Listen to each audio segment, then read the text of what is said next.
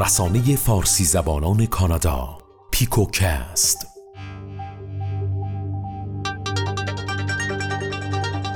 www.picobino.com. درود، این ششمین اپیزود از پیکوکسته که میشنوید. من سعید هستم و امیدوارم که امروز هم سرحال و شاد و پر انرژی و قبراق روزتون رو آغاز کرده باشید و حال دلتون خوب باشه. آقا بی خیال همه چی، حال دل از همه چیز مهمتره. اگرم یک کوچولو حال دلتون خوب نیست، ما رو گوش کنید، سعی میکنیم که حال دلتون رو خوب کنیم. لا لا لا لا لا.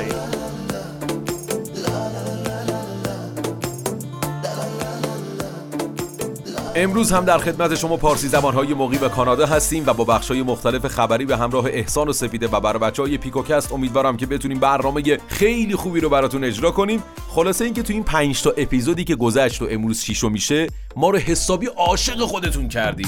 عاشقم کردی، حال دلو بد کردی. آقا یه لحظه اجازه بده. حال دلمو بد کردی چیه؟ ما یه ساعته داریم میگیم می‌خوایم حال دلتون رو خوب کنیم، بعد اون وقت شما میگی حال دلمو بد کردی. نگین دیگه آقا، تو رو خدا. پیشم بمونه ابرو کمون، با دل و جون دوست دارم.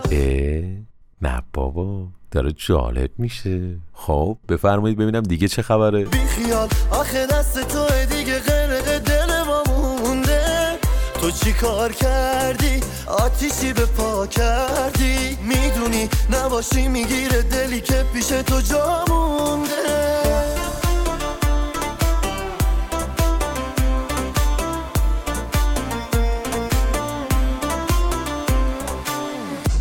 سلام، سپیده هستم و خیلی خوشحالم که در 6مین اپیزود پیکوکست هم این افتخار رو دارم که بخش خبرهای گردشگری و سبک زندگی رو تقدیمتون کنم. بریم سراغ خبرامون.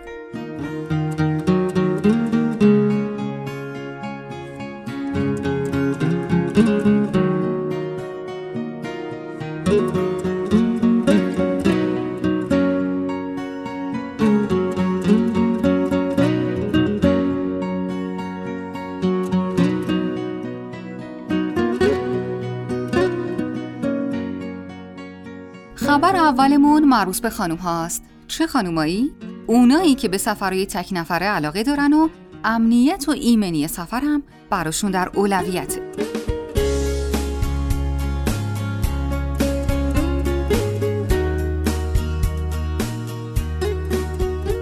مجله CEO World به تازگی نظرسنجی سالانه برگزار کرده که در اون 85,000 خانم که به تنهایی سفر کردن و همچنین 9,000 آژانس مسافرتی از 82 کشور دنیا شرکت کردند.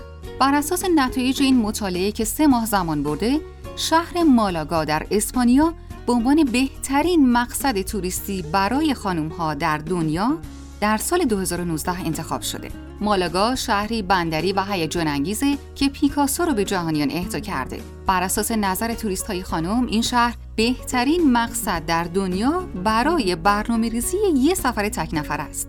شهر بعدی که در این نظرسنجی رتبه دوم رو به خودش اختصاص داده، شهر پراگ در جمهوری چک. با داشتن مناظر حیرت انگیز، معماری با شکوه، خیابونای سنگفرش و گذرگاه‌های پنهان و ناشناخته، این شهر رو به یه مقصد هیجان انگیز برای کسایی که در جستجوی بهشت بر روی زمینن تبدیل کرده. رتبه سوم میرسه به شهر توکیوی ژاپن. توکیو انگار از دل یه فیلم سینمایی علمی تخیلی بیرون اومده. مراکز خرید بسیار عظیم، تکنولوژی فوق پیشرفته و برج‌های عظیم و مرتفعی که تا چشم کار میکنه ادامه دارن، حس و حالی از دنیای آینده رو به شما منتقل میکنه. رتبه‌های 4 تا 10 این نظرسنجی هم تعلق میگیره به شهرهای چنگدوی چین، دهلی نو در هند، بانکوک تایلند، ریکیاویک ایسلند، روم ایتالیا، ملبورن استرالیا و نیویورک ایالات متحده.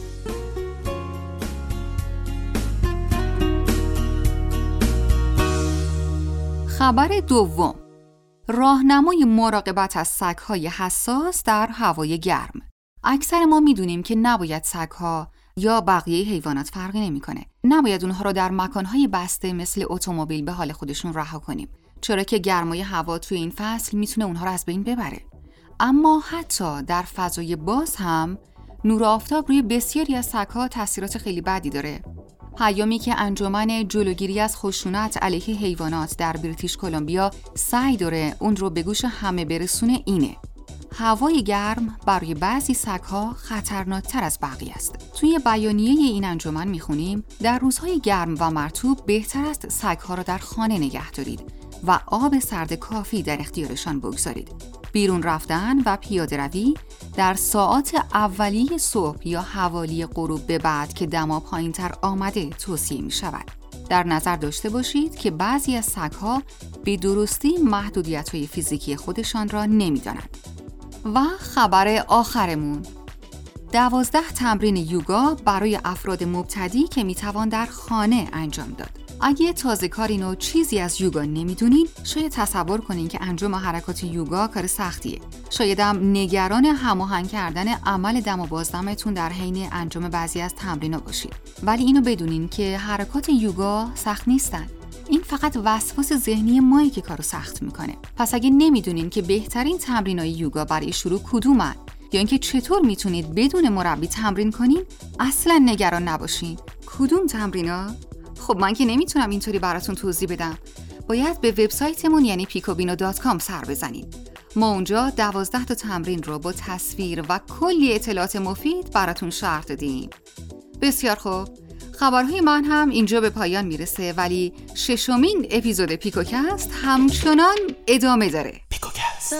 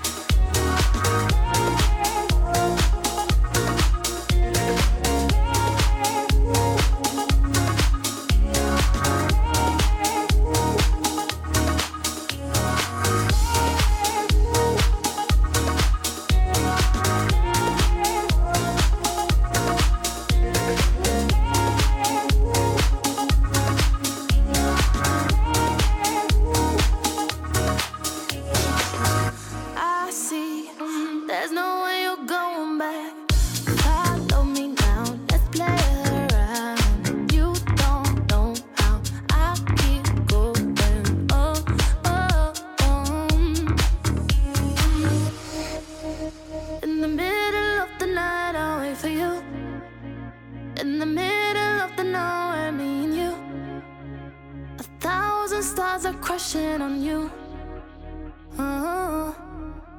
So you can find me when you're going on and around me. I see stars in your eyes, they are falling, and they're falling down for the love, love, love, for the love.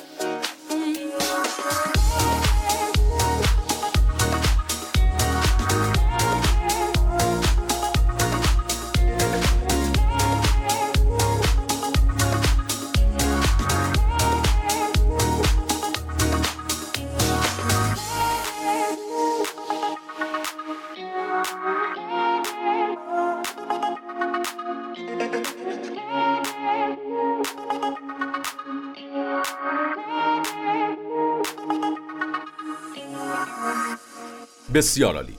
من در اپیزود 4 بهتون قول داده بودم که قراره یه سری بخشا رو ما به برنامه‌مون اضافه کنیم، مثل مسابقه و یه سری بخشای کارشناسی که به زودی من خدمتتون در برنامه‌های بعدی اطلاع رسانی می‌کنم. ضمن اینکه شما میتونید با ما ارتباط داشته باشید، یعنی ما در تلگراممون یک ارتباط با ادمین رو فراهم کردیم به نشانی @picobino_admin. این نشانی ماست. شما میتونید صدای خودتون رو برای ما ارسال کنید هر گوشه و کنار کانادا که زندگی میکنید. اگر یک خبری دارید، اگر یه ایونتی قراره برگزار بشه، هر موردی هستش از اون جایی که دارید زندگی میکنید، میتونید با ما همکاری کنید و برامون صداتون رو ارسال کنید به صورت وایس در همین کانالی که خدمتتون گفتم @picobino. دقت کنین @picobino_admin برای ما ارسال کنید. ما در برنامه‌مون پخش میکنیم و شما هم به عنوان یک عضو بسیار ارزشمند پیکوبینو میتونید در کنار ما حضور داشته باشید. ضمن اینکه اگر حال میکنید یه موسیقی رو به یه نفر تقدیم کنید، برید به این نشانی که من خدمتتون گفتم و صداتون رو برای ما ارسال کنید. ما هم اون موسیقی که شما دوست دارید رو در برنامه‌مون پخش خواهیم کرد. خلاصه اینکه ما یه سری خبرهای خیلی جدید و خوب و دست اولی رو به زودی بهتون اطلاع رسانی میکنیم تو همین برنامه یا پیکوکست که فکر میکنم که اتفاق خیلی خوبی باشه. همین که بتونیم ارتباط دو طرفه با شما برقرار کنیم، همین یه دنیا برامون ارزش داره و مطمئناً پخش صدای باحال شما از همه بخش‌های ما خوشگل تره. با پادکست های پیکوکست به جمع مخاطبان پیکوبینو بپیوندید. رسانه‌ای با کیفیت برای جامعه فارسی زبانان کانادا. www.picobino.com. سلام، خیلی خوشحالم که توی 6مین برنامه پیکوکست در کنار همه شما دوستان عزیز پیکوکستی هستم. من احسانم و امروز هم با یه عالم خبرهای جالب و باحال در کنارتون هستم. خبرهای دنیای دیجیتال و فناوری.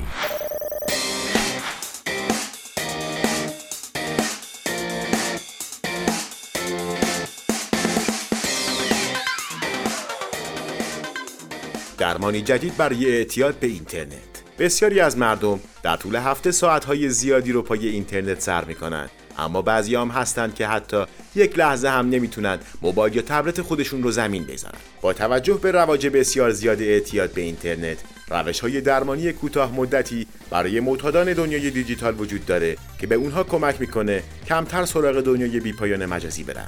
همونطوری که از نام این بیماری میتونیم حدس بزنیم، استفاده بیش از اندازه از اینترنت به طوری که روی روابط خانوادگی، اجتماعی، کاری و عاطفی تأثیر منفی بگذاره رو اعتیاد به اینترنت میگن. در تحقیقات، محققان برای اعتیاد به اینترنت حد و مرزهایی تعیین کردند. فردی که به بازی کردن، شبکه‌های اجتماعی، وبگردی و هر گونه استفاده عمومی از اینترنت اعتیاد داشته باشد، بیمار محسوب می‌شود. بر اساس آمار تخمینی، حدوداً 6% از مردم جهان به اختلال اعتیاد به اینترنت مبتلا هستند. درمان 15 هفته‌ای.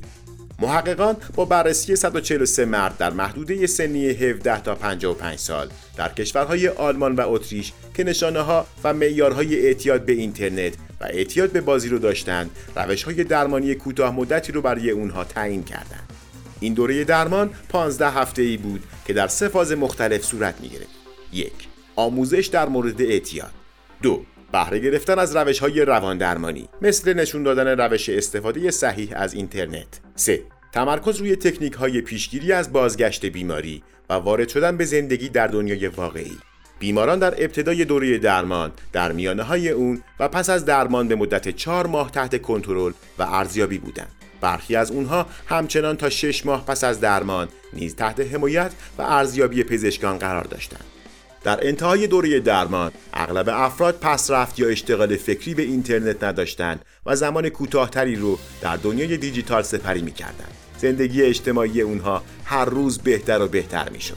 تعداد بسیار محدودی دچار افسردگی شدند و برای سپری کردن دوره درمان روانی بیمارستان شدند. این یک تحقیق محدود بود و نتیجه اون نیز بر اساس گزارش خود بیمار به دست اومد.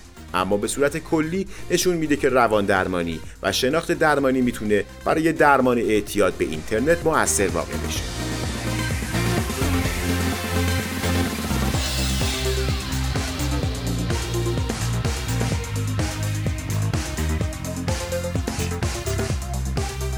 رشد چشمگیر مشارکت نیروی کار خارجی در صنعت تکنولوژی کانادا در مقایسه با آمریکا. صنعت تکنولوژی در ایالات متحده فوق‌العاده پر رونقه، اما تعداد نیروی کار خارجی شاغل در این صنعت به هیچ وجه زیاد نیست. دلیل این موضوع اینه که با وجود نیاز مبرم این کشور به نیروی کار بسیار ماهر در زمینه تکنولوژی، سیستم مهاجرتی آمریکا هر روز رفتار خودش رو با مهاجران سخت‌تر و نامهربان‌تر میکنه. هرچند از ابتدای سال 2018 سهم نیروی کار خارجی در صنعت تکنولوژی ایالات متحده ثابت باقی مونده، اما بر اساس داده‌های جدید که از سایت ایندید استخراج شدند، به طور طبیعی این نرخ باید همکنون افزایش پیدا می‌کرد. در سال گذشته میزان مشارکت نیروی کار خارجی در صنعت تکنولوژی کانادا نیز بر اساس داده‌های سایت ایندید ثابت بوده، اما در کانادا شاهد نرخ بالاتری نسبت به آمریکا هستیم. در 4 سال گذشته شاهد رشد چشمگیر مشارکت نیروی کار خارجی در صنعت تکنولوژی کانادا بودیم و این میزان 55% رشد داشته. برای اطلاعات بیشتر در این زمینه بهتون پیشنهاد میکنم به سایت picobino.com مراجعه کنید. دمتون گرم، ممنونم ازتون که به خبرهای من گوش دادید.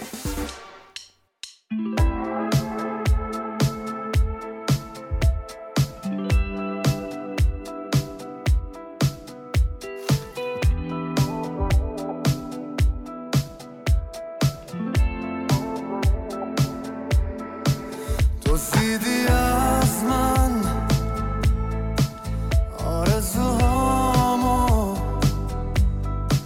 من از تو دارم تنهاییامو، پروازو دیدی بال و پرت رفت، خاطره هامون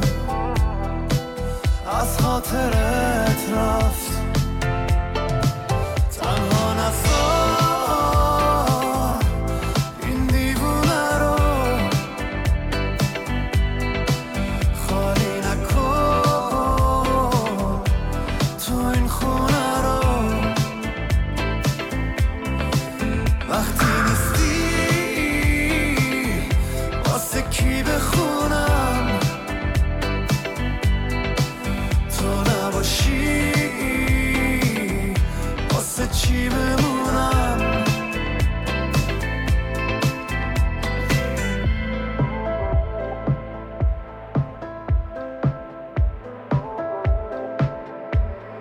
هر جای این شهر رد من و تو، کی عاشقی کرد قد من و تو، گفتی میمونی اما دلت رفت، خاطره هامون از خاطرت رفت. خیلی وقته که این خیابون تو بارون ندیده ما رو با هم دیگه، بدون تو که دنیا میره نمیخواد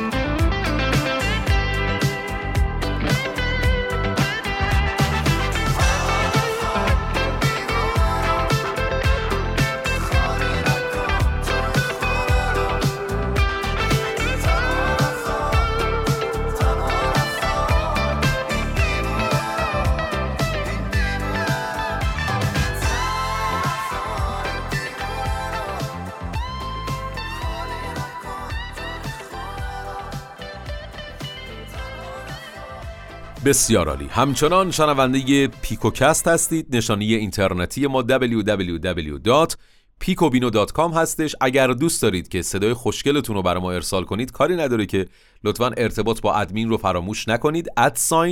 @picobino_admin نشانی تلگراممون هست. در کانال‌های دیگر هم ما رو فالو کنید، در اینستاگراممون، در کست باکس، در اسپاتیفای، در ساوند کلاود و دیگر شبکه‌های مجازی که ما درش عضو هستیم. اما بریم سراغ یه خبر خیلی جالب که شاید برای خیلی‌ها سوال باشه که این برگی که روی پرچم کانادا وجود داره اصلا برای چیه؟ گفته میشه که دونستن زبان یک کشور تنها به دونستن زبان گفتاری و طرز صحبتشون محدود نمیشه. قطعاً زبان فرهنگ، نماد، آداب و رسوم، اعتقاد و سمبل زبانی خیلی عمیق‌تر و مهمتره. پرچم یک کشور هم حرفای نگفته بسیار زیادی از نمادها و سمبول‌ها و فرهنگ یک کشور داره. به عبارتی نوع باورهای افراد یک کشور رو میتونیم از نوع پرچم اون کشورها بشناسیم. شمایی که کشور کانادا رو به عنوان کشور مناسب برای مهاجرت انتخاب کردید، لازمه بدونید که به هر حال اصلا این نماد برگی که انتخاب کردن از کجا شروع شده و برای چی هستش.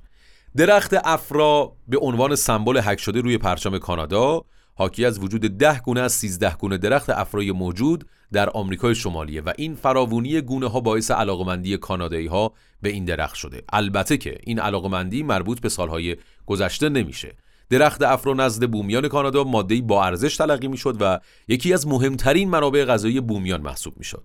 اینو خدمتتون بگم که این آداب استفاده خوراکی از افرا همچنان در میان کانادایی باقی مونده و شیره درخت افرا رو به مصرف خوراکی هم رسونده که نمیدونم آیا نوش جان کردید یا خیر. عرضم حضورتون که پس از کاربردهای خوراکی فراوان افرا رفته کاربردهای نمادین افرا به میون اومد. یه انجمنی با عنوان انجمن فرانسوی اولین بار برگ افرا رو به عنوان نماد کانادا مطرح کردن و پس از اون نوبت به کانادایی‌های سلطنتی رسید و این بار به کمک سربازان کانادایی هویت پیدا کرد. بعد از اون یه شعری با عنوان ترانه همبستگی کانادا به میون اومد و باز هم بعد از اون در لباس ارتشیان استان‌های اونتاریو و کبک این قضیه به چشم خورد. خلاصه اینکه کار برگ افرا به سکه‌های کانادا هم کشیده شد و روی بیشتر سکه‌های قدیمی کانادایی ضرب شد. بالاخره در سال 1965 طرحی نوین برای پرچم کانادا برگزیده شد. به دلیل اینکه 1/3 جمعیت کانادا رو مهاجران به کانادا تشکیل میدن، همگی خواستار طرحی نوین و عاری از افکار نجات پرستانه بودن و این موضوع موجب تقویت شانس انتخاب برگ درخت افرا روی پرچم کانادا شد. از اون زمان تا الان پرچم کانادا به صورت رسمی و با توافق ساکنان اون برافراشته شد. اینم خلاصه از رمز و رازها و حرفای نگفته پرچم کانادا. بسیار خوب، یواش یواش داریم به پایان اپیزود 6 پیکوکست نزدیک میشیم. به همراه همه دوستان خوبم احسان و سپیده و برای بچهای پیکوکست ازتون خداحافظی میکنم و امیدوارم که در برنامه‌های بعدی هم ما رو همراهی کنید. بدرود. Must have been walking. Don't know this place. Somebody stop talking. Is it written in my face? Thought I'd never leave you. Thought I'd never dare. But I watched you going under.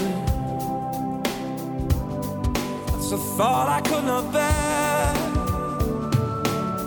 5,000 miles I'm away from you, drifting by those Spanish steps today. Guess you've got my number. Guess you've got my line. Guess you've got my number. Should I be on your mind?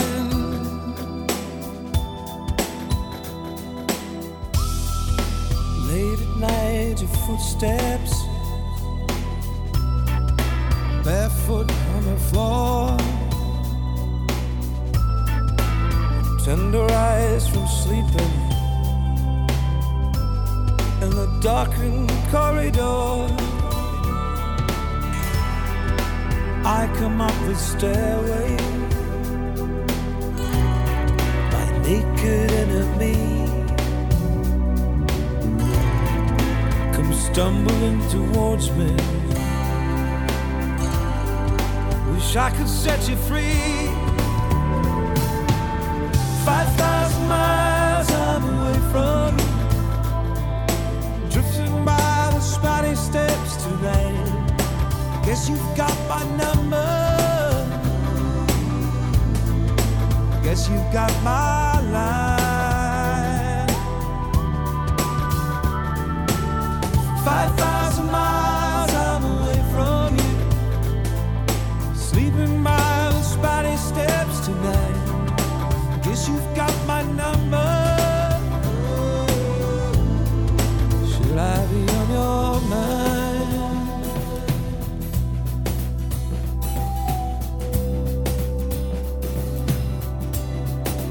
I'm not that hard to find.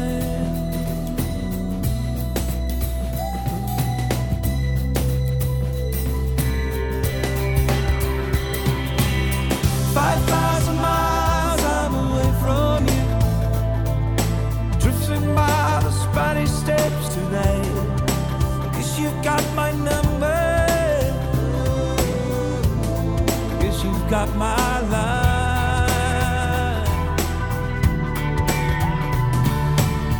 5,000 miles I'm away from you, sleeping by the Spanish steps tonight.